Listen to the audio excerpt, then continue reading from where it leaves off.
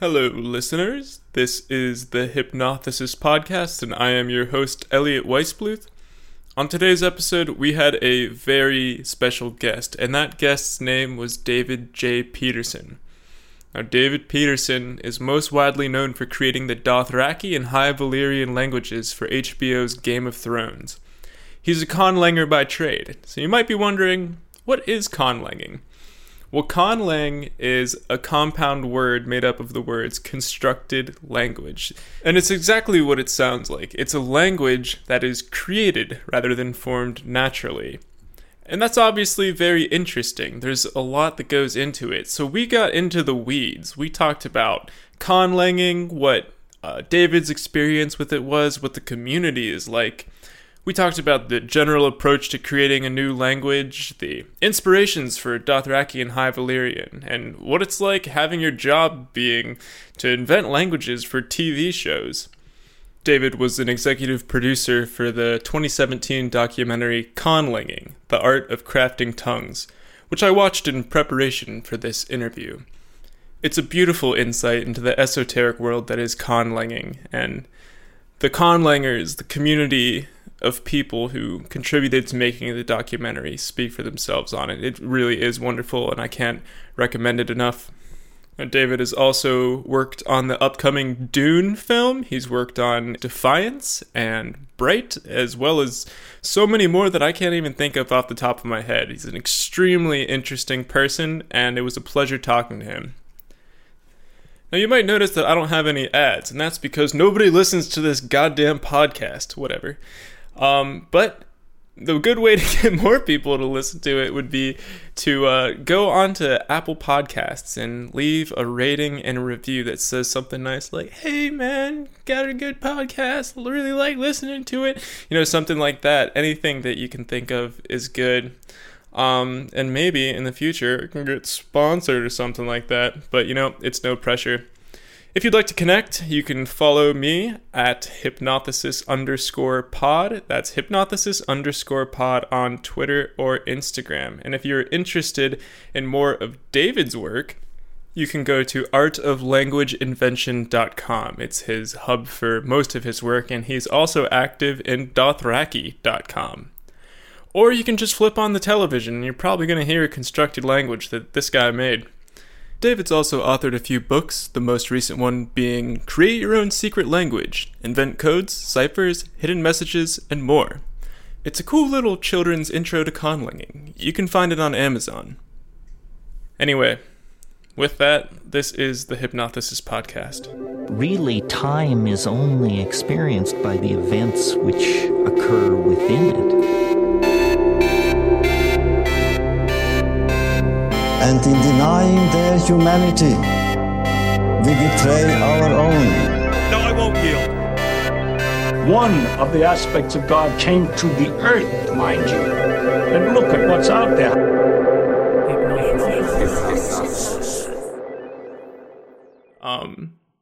What are you known for?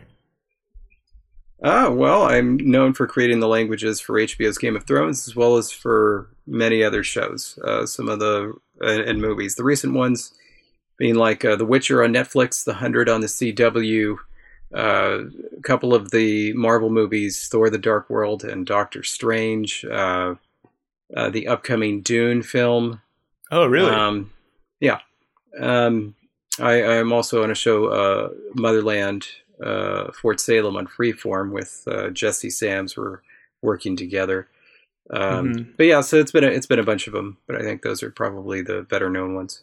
Yeah, definitely. And it's a super fascinating profession. The idea of language invention seems like something that's very personal to a small community of people, called the conlangers. That's the term for it, right?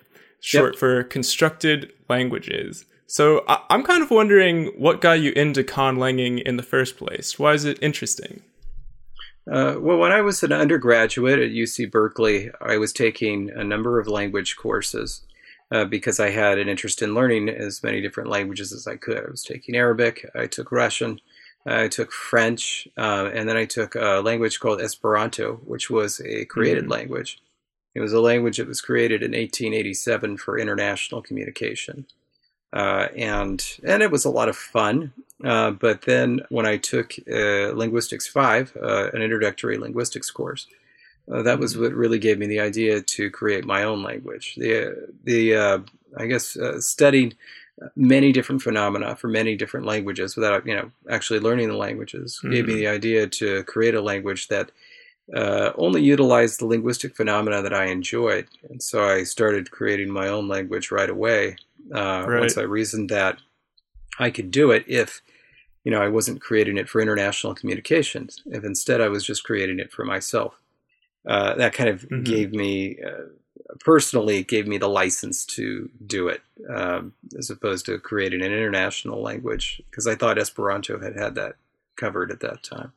Right. And Esperanto was never a personal project, right? It was something that was intended to be easier for people to learn and pick up on. Do you think writing for yourself gave you the creative freedom to create a language that was more interesting and deep? Theoretically, yes, but in practice for that first language, no. It's one thing to have freedom, but it's another thing to know what to do with it, because you could do whatever you want.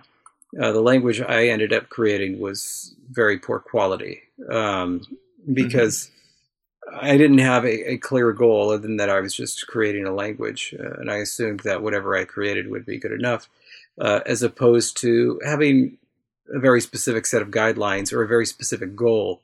What am I going to do with this language? What is the aesthetic going to be? What is the point going to be beyond mere existence? Right. And so because I didn't have that, the first language I created, it was really, really poor quality. Really poor quality. It was designed in some ways to be easy to learn, though other things were quite difficult to learn. It was designed to include natural phenomena I had seen in languages I enjoyed, but it didn't incorporate them in any kind of a meaningful way. And so it was very haphazard in design. I tried to just include all different kinds of sounds without regard to how they fit together, so it didn't sound very good. And then it was just a grab bag of vocabulary. It was supposed to go to kind of like not even a fictional culture, but a theoretical fictional culture when I didn't create. But I also wanted to use it in real life at the same time, so the vocabulary was all over the place. It just didn't fit anything. It was an absolute monstrosity. Right. So yeah, it wasn't any good. At what point did you make the transition from, fervently working on this to thinking that it was just an absolute monstrosity? Was it something that happened down the road after you got a bit of perspective? Yeah, it was about a year. I want to say, I think it was about a year. And it was two things, really. Part of it was studying languages more. And studying linguistics more, but a larger part was meeting the greater Conlanging community online and learning from them. Studying their languages, seeing what it was they did, it was really just exposure and time to the point where I finally realized that what I was doing was not what I thought it was. And that was really the key distinction. Not that, I discovered that my goal was unworthy, but that the goal I had was something that I was not meeting, and I thought I was. And so once I realized that, it was like, well, of course, there's no purpose to this anymore. I am not fulfilling my own vision. So what's the point of this? So I immediately stopped and started working on a new language until that one ended up, doing the same thing and not meeting my goal. And so then I abandoned it and started something else. And I kept doing that, dozens of times. Right. And what was this introduction to the greater Conlanging community like? Because I'd imagine it's something that you don't really expect to find. Was it interesting? Was it surprising? It was very, very exciting and very, very disappointing at the same time. Yeah, and I think many other language creators had a similar experience because among other things, I thought I was the first person to ever create a language for fun. I wasn't familiar with any others that had been created for anything other than international communication, or like a thought experiment or a science experiment, from like the 17th century. And so that was deflating and disappointing, because it's like, I thought there was a new market I had discovered and that I had it cornered. Yeah. I also assumed that I was the best. I continued assuming that I was the best for some time. It took a while for me to understand that, far from being the best, I was a complete and total beginner, and needed a lot of work. And plus, it's another thing when it's like, it's one thing, like real life introductions are kind of like, it's like, hey, here is this person. Hello, person. Here is the background for all these other people. But like with online communities, it's always in medias res. You're always jumping into a community that is in the middle of a discussion that is a branch off of 10 other discussions. Many people have been there for years and years and years. Nobody takes notice of you when you first join in, and certainly nobody's going to introduce you to other people or basic resources, because that's just not the way online communities work. It's just like a current. You just jump in at one point and figure things out, or you don't, and you end up leaving disappointed, even though it's not anybody's fault. So that's kind of what it was like at the beginning.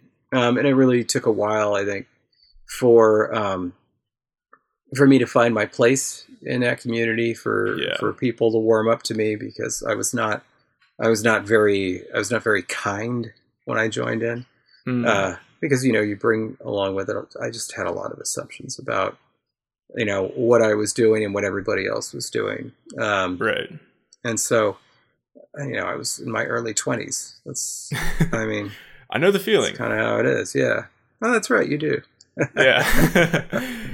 So that's super interesting. When you found this community, and I assume it's a larger group of people communicating their languages amongst each other, did it make you want to create a language that was easier to demonstrate to other people? No. So what it is it really is for people behind the scenes. I mean, you certainly people show off their languages and everything, but no, we're not communicating in or with our languages. It's never really the point. It was about constructing them and sharing strategies, learning from others, asking questions about how each of us could better achieve our own aims, really. Gotcha. So it's more of a way to bounce ideas off of people to achieve a personal goal. So that must be a really interesting experience to see other people speaking languages that you've created. Did you ever think that was going to happen? At one point I did, sure. And then once I, kind of really got to know the Conlanging community and learned some of their stories, I realized that was an absurd impossibility. Right. That type of thing was never going to happen. Then at that point, when you realize that, it's either you keep on with this because you enjoy it, or you abandon it because it's like, oh, nobody's gonna be speaking my languages and think they're all cool. It's like, yeah, whatever. But I didn't care about that, because I really enjoyed what I was doing. So what point was there in stopping? Yeah, exactly. So now that you've created languages for Game of Thrones and the other extensive list of programs, there's a community of people who are interested in speaking Dothraki and interested in Valyrian. Have you had much interaction with these people? Honestly, no. At the beginning, especially while I was working on the show, there was very little interest whatsoever. I kind of assumed that there would be, with the phenomenon of Klingon, and actually even the more recent phenomenon of Notme. But I was quite disappointed at first. Yeah, there was maybe 6 people, total, that were actually interested in learning anything about the language or using it or anything like that. Very little interest whatsoever. So I just kind of stopped thinking about it for a while. I guess, and that initial community, whatever it was, it basically died, I think. Because really, I mean, 6 people, you know, none of whom are in the same location. So didn't, there wasn't enough momentum. There wasn't a critical mass. So then there was, I guess, yes, there is a new community now, like especially for Dothraki, I guess, well, also for Valyrian a little bit. And I don't understand when it started or where it came from or how active it is. I mean, based on my experience, I wouldn't expect it to be super active, right? Right. I don't know. There was just never as much interest in the languages I created. So but like, I also haven't had a lot of contact with anybody in those communities. I don't know where their hubs are. I think it's Discord, and yeah, had a hard time adjusting to Discord. I was really into Slack, and it looks like Slack is going to go by the wayside, and Discord is going to win, which sucks because you can't thread it in Discord. So I don't even understand like the point. Right. Yeah, it's going to be tough maybe translating things into Dothraki on Discord as well if it doesn't offer that language's support. You know, no, they do fine, I assume. Yeah, I don't doubt it. You know, I think it would be interesting to consider Dothraki as a language to expose the process of language creation a little bit. So when you were first considering Dothraki, what kind of things were you thinking about? What was the process? It's different from any of the other languages I created because I was working with material that already existed. George R. R. Martin had created a handful of words, and then also, a few words, like a lot of names and some phrases for Dothraki. And so I had to keep those as canon, which meant that initially there wasn't any creation or anything. It was simply cataloging all the material that existed in the books, analyzing its phonological structure so that I could replicate it. So figuring out what sounds there were, and then figuring out what patterns those sounds occurred in, and then creating more words that fit those patterns, so it looked like the words that were in the books, came directly from my languages and weren't outliers. And then the same thing was true for the grammar. So for all the phrases, not the one-off words, those didn't mean anything, but the phrases and sentences, I'd analyze the the syntactic structure, the morphological structure of those of all those phrases, and see if they cohered, see if they made sense, right? Right. So that was step one. Luckily, they did make sense. And then I had to figure out, what sense they made. In other words, if they were consistent, right? And then figure out what those rules were that were present. And then make those rules the building blocks for further rules. So create rules that fit with those patterns. And then move on from there. And then once I had accounted for every single scrap of data that was in the books, then I moved on from that point and created the rest of the language so that it could be a fully functional language. And and then once I kind of had that, then I was able to tackle new translation and really move on with the language and continue making it my own at that point. Right. How did you convince the producers at HBO that your version of Dothraki was the one that they should choose? What was the process like getting hired for that job? Well, there was a competition that was announced to language creators everywhere. And so I applied with many other language creators. And there was going to be 2 rounds of judging. The first was by other language creators. So I passed through that round and was one of the 5 finalists. And then we got a chance to kind of beef up our submissions for the final round. And then the producers made the final choice. Among 4 of the finalists, 1 dropped out. And so basically my goal was twofold. Was one, to create something that was, maximally authentic and matched the aesthetic that I thought George R. R. Martin was going for. So that, they would be able to hear it and say, yes, this sounds like exactly what we were imagining. So that was step number 1. And then step number 2 was to create so much material that was so linguistically dense that they would honestly feel bad not giving me the job because of how much work I put in. Right. It's only like a month long that we had to do that to create our proposals, and I gave them more than 300 pages worth of material. Wow. And so I really think that was a factor. Was the fact that I was able to like more than double the output of all of the other finalists combined. Wow. It's a non-insignificant factor, I think. Yeah, I don't doubt it.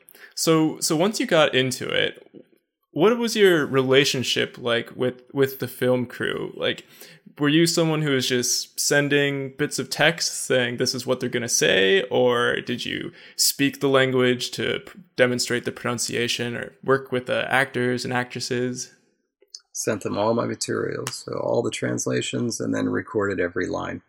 As I always record every line, so they just listen and repeat. After all, everybody had smartphones by then. Mm-hmm. There's really no reason not to do that. But yeah, never interacted with the actors. Had minimal interaction with the writing staff over email. Mm-hmm. I did get to go to several premiere events where I met lots of the actors and the producers and everything like that. But in general, no, I was never on set. I never worked with the actors. I just sent them my materials and hoped for the best. And most of the time, it was all right. Right. So would you have to wait until the show came out to see the final product, and then have either your heart jump or sink based on the result? Yep. That was the way it was on Game of Thrones. That's the way it is on most of the stuff I work on. Every so often it's different. On Defiance, I reviewed all the dailies, so or at least all the dailies that had my language stuff in it, and I gave them feedback, so that was nice. On Bright on Netflix, I was on set every day, so that was really rewarding. And then I've had everything in between, where it's like no contact whatsoever, even less than Game of Thrones, or like in between, where every so often I'm just sent a few scenes. Just for comment, but not like all of them. Yeah. Oh, that's super interesting. Did you ever have a moment where you heard a line and thought, man, they botched it, they messed it up? Oh, every season, every show. Yeah. Maybe a better question to ask is how often do they get it perfectly right? Every so often. Yeah. Mm-hmm. Every so often, it's very, very good, and certainly there are a few instances that stand out in my mind from my career. One is actually Lucy Fry, who played the elf girl on Bright. That was an extraordinary experience because I worked with all of those actors one-on-one and was there on set every single day. And so before we started filming, I had one-on-one sessions with each of the actors to get them up to speed on what they were doing. And it was like, an hour-long session with each of them. Sometimes I asked for an additional hour and reviewed things with them. But Lucy Fry came in, and I said, okay, you got all your lines? She's like, yeah. And I was like, can I hear you do them all? And she says, okay. And she goes through every single line and does every single one absolutely perfectly. Every single inflection, every single stress, every sound was 100% perfect. And it's like, this was not my first session. I'd done several of these. And this was like, we're 5 minutes in. He's like, so do you have any notes? I'm like, honestly, not really. That was perfect. Wow. And I was like, honestly, we can be. I was like, okay, it's like, this was unusual. And I was like, but hey, like, it's just, you did so well. Ordinarily, we take the whole hour. And so then she said, can you also translate some of these extra lines that she just made up so that I could throw them in periodically? And I'm like, for that performance, yeah, I'll do whatever you want. Yeah. And then I was on set, every single day that all the actors had lines, and I would help them out. I would give them feedback, after takes and things like that. But when it was just her, they still called me to the set. But basically, I just grabbed some snacks and sat back and enjoyed myself. She didn't make a single mistake the entire production. Wow. Yeah, that's incredible. I was flabbergasted. I'd never seen anything like that. So that one was a really memorable experience. Another one was on Defiance. There were a lot of main characters who did a lot of my alien languages a lot of the time. And then every so often for these episodes, they bring in an actor who's going to be in there for one episode, right? Just a couple of lines. By rule, they were usually not very good. And you can expect that. They have no background in this. They have no practice. They're coming in and they're saying, you're going to be performing these lines in a new language, something they've never done before.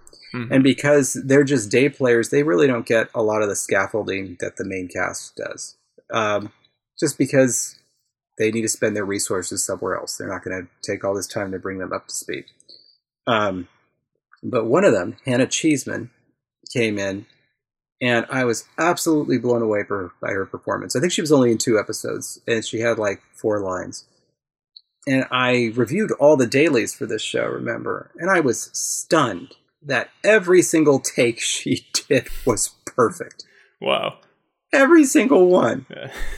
It was ridiculous. And not only that, she was speaking a language that her character was not supposed to be technically fluent in.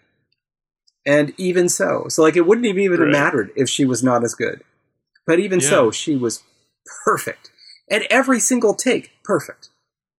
I mean, it was extraordinary. I made sure to let everybody on production know to let her know how wonderful a job she did. And then for my top experience, at least for me personally, was on Game of Thrones. And it was the character Jacob Anderson played Grey Worm.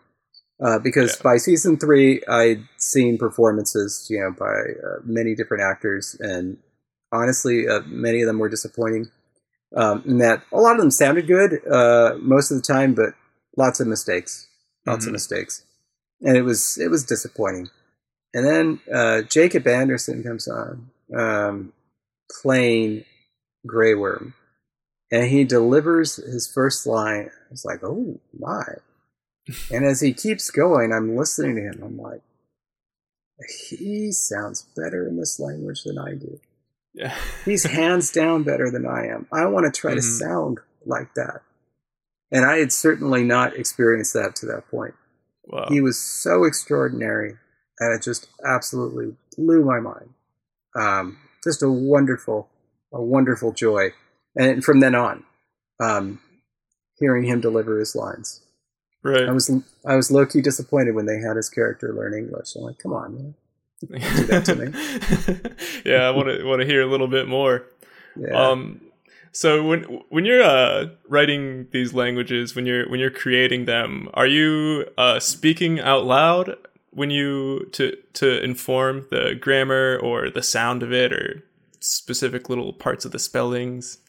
I mean, eventually, I'm speaking every single line out loud. Right. So, but as I'm creating it, a little bit to make sure it sounds all right. It's. I guess it's not as huge a deal as for when I'm actually, recording lines, then it becomes a much bigger deal. That's actually the point in time where if I'm recording a line and I don't like the sound of something, I go and check and see if a word has been used on the show yet, and if not, I change it. Just didn't like it. Or retranslate or something. But, I mean, you can't really do that at the beginning stages because what gives a language its character is the sound that it develops. And the sound that develops is a result of the grammar, just the way that it's built. And so it's really important to focus on kind of like creating a naturalistic grammar so that the end result will just sound naturalistic without you having to worry about getting, one little sentence perfect, but then you go to the others and they don't sound very good because you perfected this one sentence, but nothing else, Right. And there are conlangs that are unspoken, right? It's not necessary for a constructed language to have a spoken component. One of the most fascinating languages that I came across in the Conlang documentary was between this couple that had invented a whole language just tapping on each other's knuckles in different forms. Yeah. And I thought that was really interesting because it shows how creative and how, out of the world of real languages you can get with this. And it really does seem like a creative venture. One of the most creative people, I thought, one of the people that I was struck by in that documentary was John Quijada. And I know that you have said before that you draw inspiration from John Quijada. So I was wanting to ask you, what about John Quijada is interesting to you? Yeah. By the way, first, the gripping language was created by Cy and Alex Fink, and both of them are Berkeley graduates, just like me. So, yeah. Are they? Yeah. Oh, that's awesome. Strong Berkeley connection. John is at this point. John is a very good friend of mine. John Quijada lives up in Sacramento, and so we see each other a lot. He was the last person that visited us before COVID. Oh, no way. Yeah, it was in very early March. So yeah, I was glad I got to see him. Again, ordinarily we see each other because he comes down or I go up like a few times a year. But who knows when we'll get to actually see each other again. But we talk on the phone and stuff like that. But John, it's funny because if you look at our individual projects, you might think that we don't really share a lot in common as language creators. Most of my time is spent creating naturalistic languages. So, languages that are supposed to emulate the quirks and irregularities of natural languages. And John's project, his lifelong project is Ithcoil, which is a language that absolutely throws naturalism out the window. And it's supposed to be, it's supposed to express as much information as possible, as specifically as possible, in as small a space as possible. And those constraints are taken very seriously. And then the language builds out basically as a result of those constraints. Right. However, I would say more than any other conlanger, I think the approach that John and I have is most similar.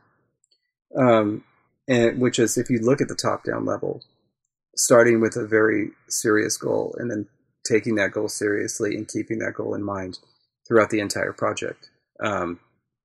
And I think that was initially what I responded to the most. Because, the first thing I saw from John was his Ithcoil website.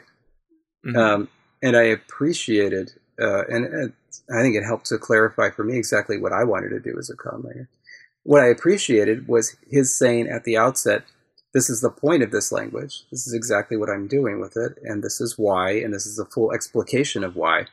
And then the rest of his website is, spelling that out. This is the language I created as a result. And it's as if he's constantly asking you, check back with my goal. It's like if you're looking at this, say, well, that doesn't sound very good. Does that have anything to do with the language? Is that an important critique at all? No, of course it isn't. It doesn't matter what it sounds like to you. It doesn't matter what it sounds like to anybody. That's not the point. And I really admired that and how stringently he was able to keep to that. And in fact, how stringently he keeps on with that, because he's actually reinvented that language several times. And he's going through another process of reinvention right now, where again, he's got a very specific top-level goal and is trying to meet it. And it's like when you see a project like that, especially when you see something that was as beautifully laid out as the Ithcoil website, the very first one, that was really just dropped on the Conlang community out of nowhere. It makes you, I mean, well, one of two things. Either you look at it and just kind of, roll your eyes and say, whatever, I'm not doing that. That doesn't affect me. Or it makes you very seriously question, what is it that I'm doing? Right. He's taken this project so seriously and explicated it so well. What am I doing? What is the point to all these languages I'm creating? And it's not as if his point is better than mine or vice versa. It's just articulated. And so that was so important to me. I was like, no, he's onto something here. You can't criticize a language. You can't say anything about a language if you don't have this very clearly, very well articulated point. And that should be the starting point, not anything else. And so I've always really admired that. I've always tried to kind of aspire to that ideal. Nevertheless, I have never created anything where, forget naturalism, non-naturalism, just from the outsider's perspective.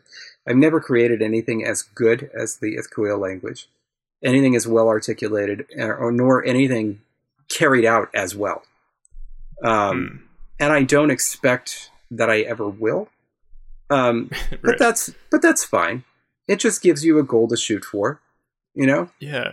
I mean, John Quixote I had thought of him almost like a sleeping genius. It's like this guy out of nowhere who is so eloquent, who's able to put words into such beautiful terms that it can't help but to capture you. If it's okay, just for the listeners, I want to read a sentence in English that John Quixote constructed, and this was from the documentary.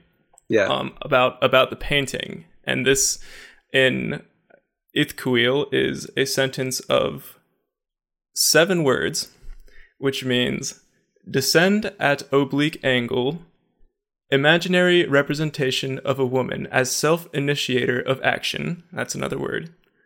The next word, if I try to pronounce it, I'll butcher it. Ogveula. Feel free to correct me if you know it. Means without a set of clothing as coverage. The next word, Tanal Elqua. Along the directional vector of an imaginary representation of a staircase. This is how specific this is getting. This word means along the directional vector of an imaginary representation of a staircase. The next, what looks like in English terms to be a compound word, palsy, being in the midst of a repetitive series of single manifestations. And the last word, alguaxtulnambu. Please excuse my pronunciation, and I'm so sorry to all the Ithkuil enthusiasts that are wanting to wring my neck right now, which says, by means of a tightly integrated set of ambulatory body movements, which combine into a 3-dimensional wake behind her, forming a timeless, emergent whole to be considered intellectually, emotionally, and aesthetically. And yeah. Wow. I mean, you read something like that, and that it just drives straight to the heart. I mean, yeah, he is truly inspiring. Yeah, that particular translation was for me a real moment. He did that for when he went to give a presentation in Russia for people that were interested in his language. And so he showed that to me. And it was such a profound moment for me because I knew the painting. And, I am by no means somebody who is super interested in painting or beyond a very superficial level. So it's like with abstract art, I was like, oh, I like that. That's neat. But that's about as in depth as I go. Right. Reading that description did 2 things for me. One, it forever changed the way that I saw the painting. It helped me to understand what the painter was doing, like how you could even call that a nude descending stairs. It just looked like nothing to me, right? Or I was just like, whatever. So it did all that. It made me look at the painting differently and understand it differently and appreciate it better. But it also, quite literally, it told you what John saw in that painting. Because, of course, there may be other interpretations. I happen to think that was a really spot-on one. But it's, to be able to create a language that allows you to I guess, examine your own biases and your own thoughts and express them so well is wonderful. Because, of course, as we've just demonstrated here, you read it in English, so we understand what it means in English. But the exercise of translating that into Ithkuil is what helped him to clarify exactly what it was he saw and understood from that painting. The very act of using Ithkuil is something kind of like an intellectual exercise or a philosophical exercise. It's an experience. Right. It was wonderful. It truly is. Do you mind if I ask, of the language, or maybe languages that you're most passionate about, what your articulate goal for them is? For what? This is for the language that you feel most personally connected to, the one that would inspire you. And if this is personal, that's totally okay. We can move along. I can't think of a language that I have a stronger connection to than any other. I mean, there are languages I've used more than others. There are languages that came before others. So, like, right. I'll always have a connection to that first language, even though it's terrible and I don't like it. Dothraki I used a whole lot. Valyrian I used a whole lot. Castathan I used a whole lot. Trigedasleng slang I used a whole lot. These are languages that I've used so much that I kind of remember them more than any others. Just because I use them more than any others, simply by working on those shows longer than other shows, and also using those particular languages on the shows more than other languages from those shows. So it's just different, but it's like, it's not as if there's anything about those languages that are special. It's just that I have spent more time with them. Right. The language that I think was my language that I loved more than any other, Kamakawi, I now don't enjoy as much, because I guess I've reframed the way I look at those types of languages. In that Kamakawi was a language that was very clearly an homage to Hawaiian. It used some, like at least one element of Hawaiian directly.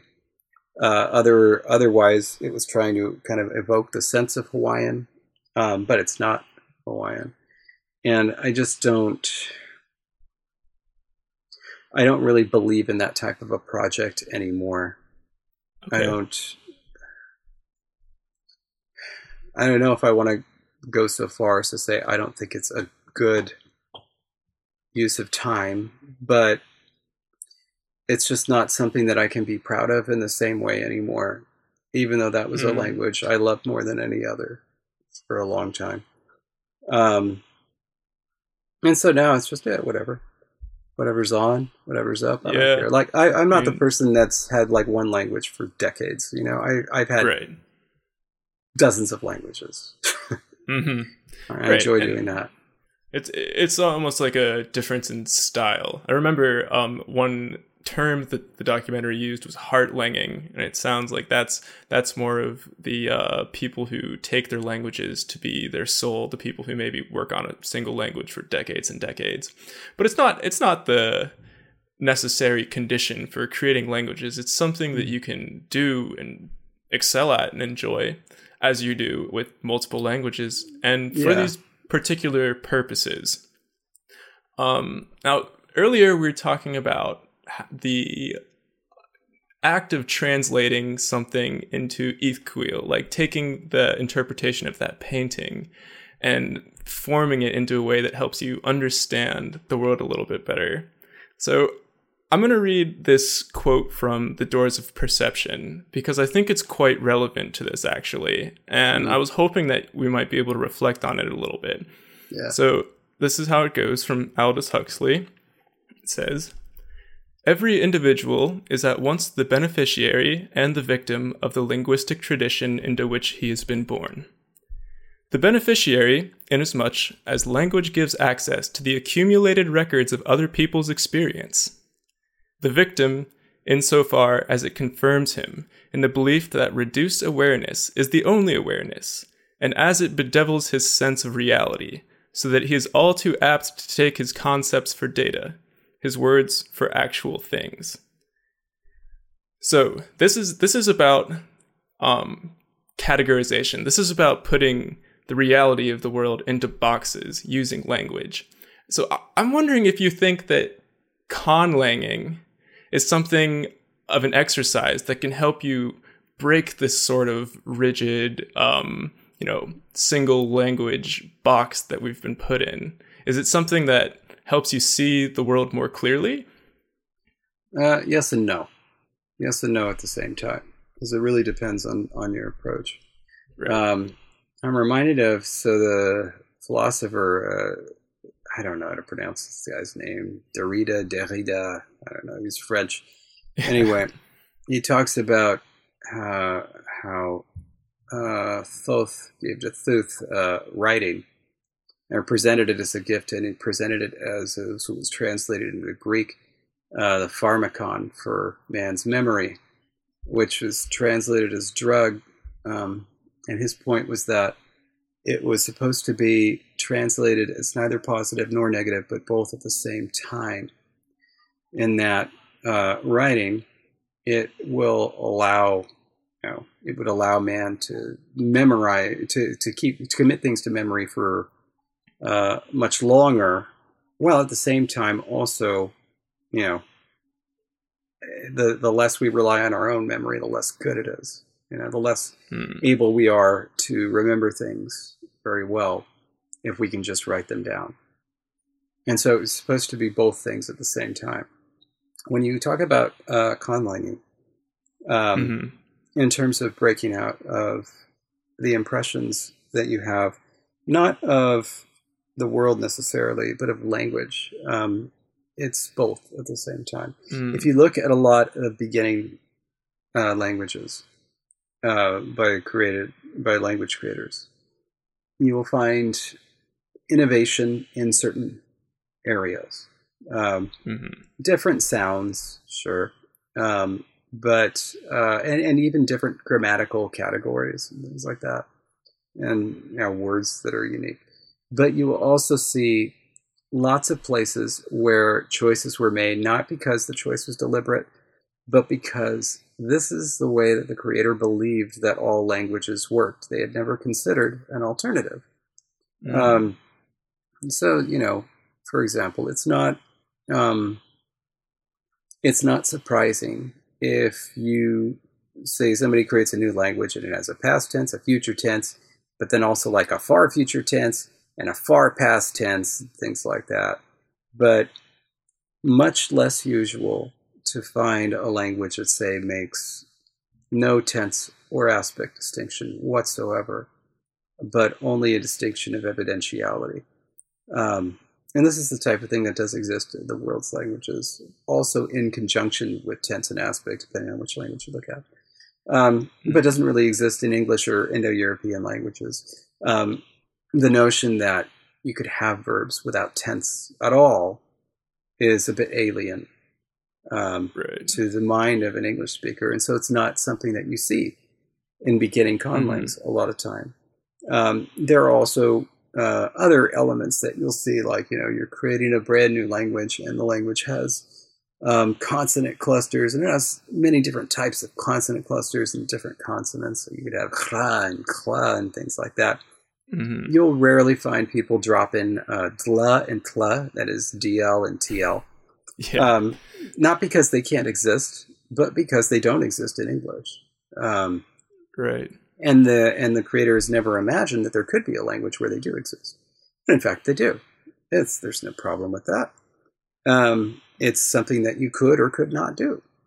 And so when you're sitting down to make a new language, the ideal is that every choice that you have made is a choice that you have made deliberately.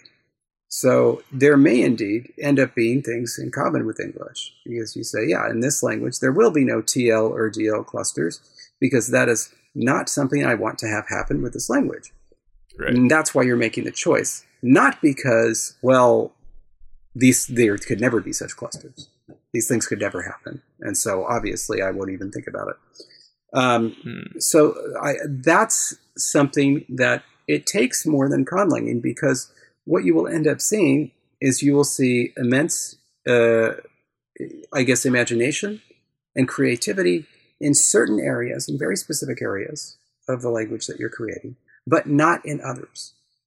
There are blind spots that you have based on the language that you speak and languages that you learn.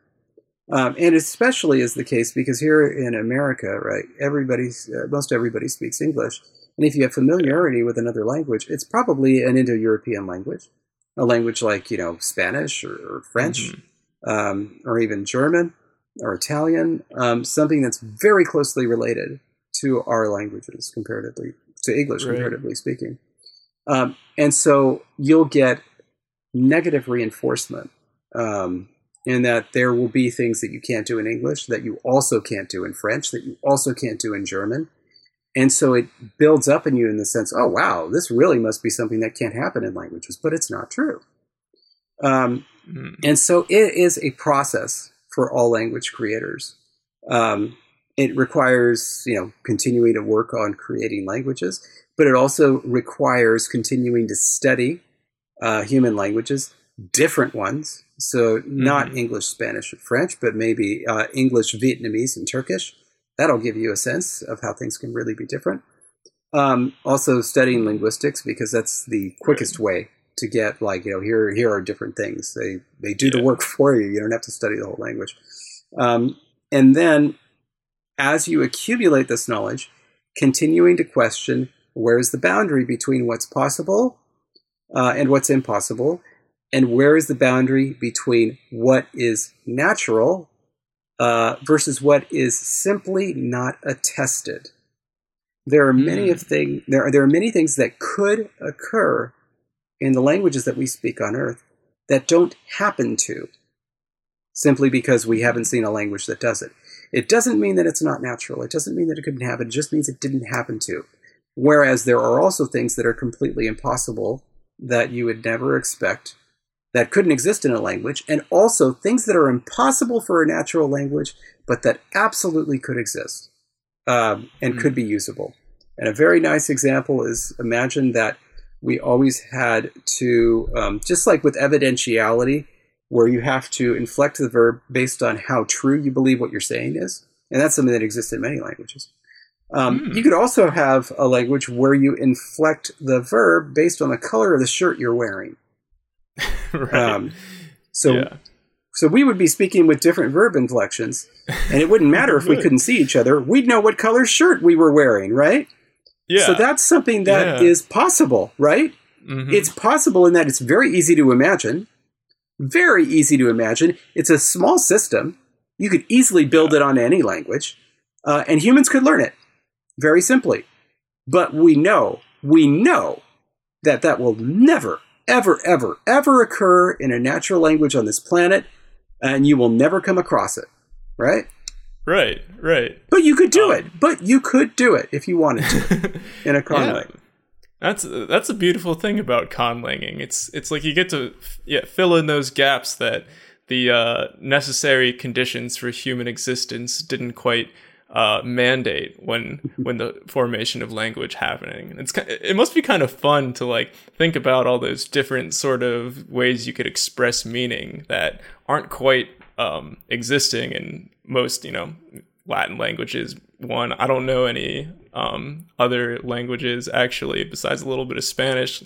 Having grown up in America, I think that's a pretty common theme, but it is my intuition that most other languages avoid some of these more fringe meanings.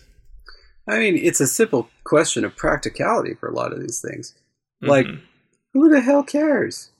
Right? Yeah. What color shirt you're wearing? What color shoes? It's not something that would be encoded on language, but it could be. So it's totally unnatural and you never find it, but it's certainly possible. Certainly within the realm of human learnability. Yeah, and that's something that must be really freeing about conlanging is the ability to explore these concepts and make them something of your own. So quick question, what natural language fascinates you the most? Oh, I don't know about the most. The thing is, there's always something fascinating about every language. I've never found one that I don't want to learn yet. Right. initially, the grammar of Arabic captivated me more than any I'd ever seen because I'd never seen a language that worked like that. Mm-hmm. And I really enjoyed using it. I've now come to understand a bit how it evolved, which was equally rewarding. But yeah, that experience of taking Arabic for the first time is one I'll always remember. Just a really extraordinary experience. Mm. And what ways does the grammar of Arabic differ from that of English that you found so interesting? Well, in English, you will see different patterns in terms of roots. So it's like, I don't know, trying to think of one that's not Latinate. You can do things like, you have stand and stood, right? Understand, understood. Minimal buildings, so like misunderstanding, things like that, where you kind of build some words up in different ways. And you also have patterns of total unrelatedness. So you have book and write and library, and these words have absolutely no relationship whatsoever. In Arabic, there is a very interesting pattern that occurs where the pattern of consonants can be associated with certain semantic areas to an extent. But like the common one is the consonantal pattern of K, T, and B, where as long as those consonants occur in that order, you get something having to do with writing or books. So kitab is the word for book, kutub is books, you see K, T, and B in order. Oh. But then also katib is writer, maktab is office, maktaba is library. And so you see still K, T, and B occurring in order, but also with the verbs. So aktub, I write, taktub, you write, yaktub, he writes, naktub, we write. In the past tense, katabtu, I wrote, kataba, he wrote, katabat, she wrote, and so on. And so it works with not just the verbs, but also the nouns in singular and plural. And these individual patterns will also have, will be somewhat related. So let's see, I have a harder time coming up with these off the top of my head, but it's like kataba is always past tense, masculine, third person. So kataba, he wrote, and then adafa, he knew. What are some other verbs? Gosh, I'm losing my verbs. Actually, I don't know how to say that one in the past tense. What are some other verbs? Qara'a, he read. Things that you can do. I don't know, but it's always baraba, like that. And then barabat is always going to be third person feminine in the past tense. You'll see a lot of patterns for people. So katib is writer. Dabit is soldier. Talib is student. Walid is father, and so on. Wow. It's like there's more information encoded in the inflections of the words than there really is in English. It's really fascinating, honestly. You can, it allows hearers to guess better. But at the same time, it is a natural language, so it is not cookie cutter. You can't, it's not like if you always hear you know that you're going to get a human being, right? Like gharib is, I believe, crow. A bird. I'm trying to think of another one where it's just, I don't know, where it's just totally off the wall. Anyway, you get the idea. Yeah, totally. Well, David, it's been about an hour. I'd like to thank you so much for coming on today. It was an absolute pleasure speaking with you. Super fascinating little community here and part of this earth that I'm sure that our listeners are going to be really happy for having tuned in for. So thank you very much. Yeah, right. Appreciate you coming on. Go Bears. Yeah, go Bears. Thanks for having me. For sure. How might you say goodbye in Dothraki? Fonaschik. Volnasczyk.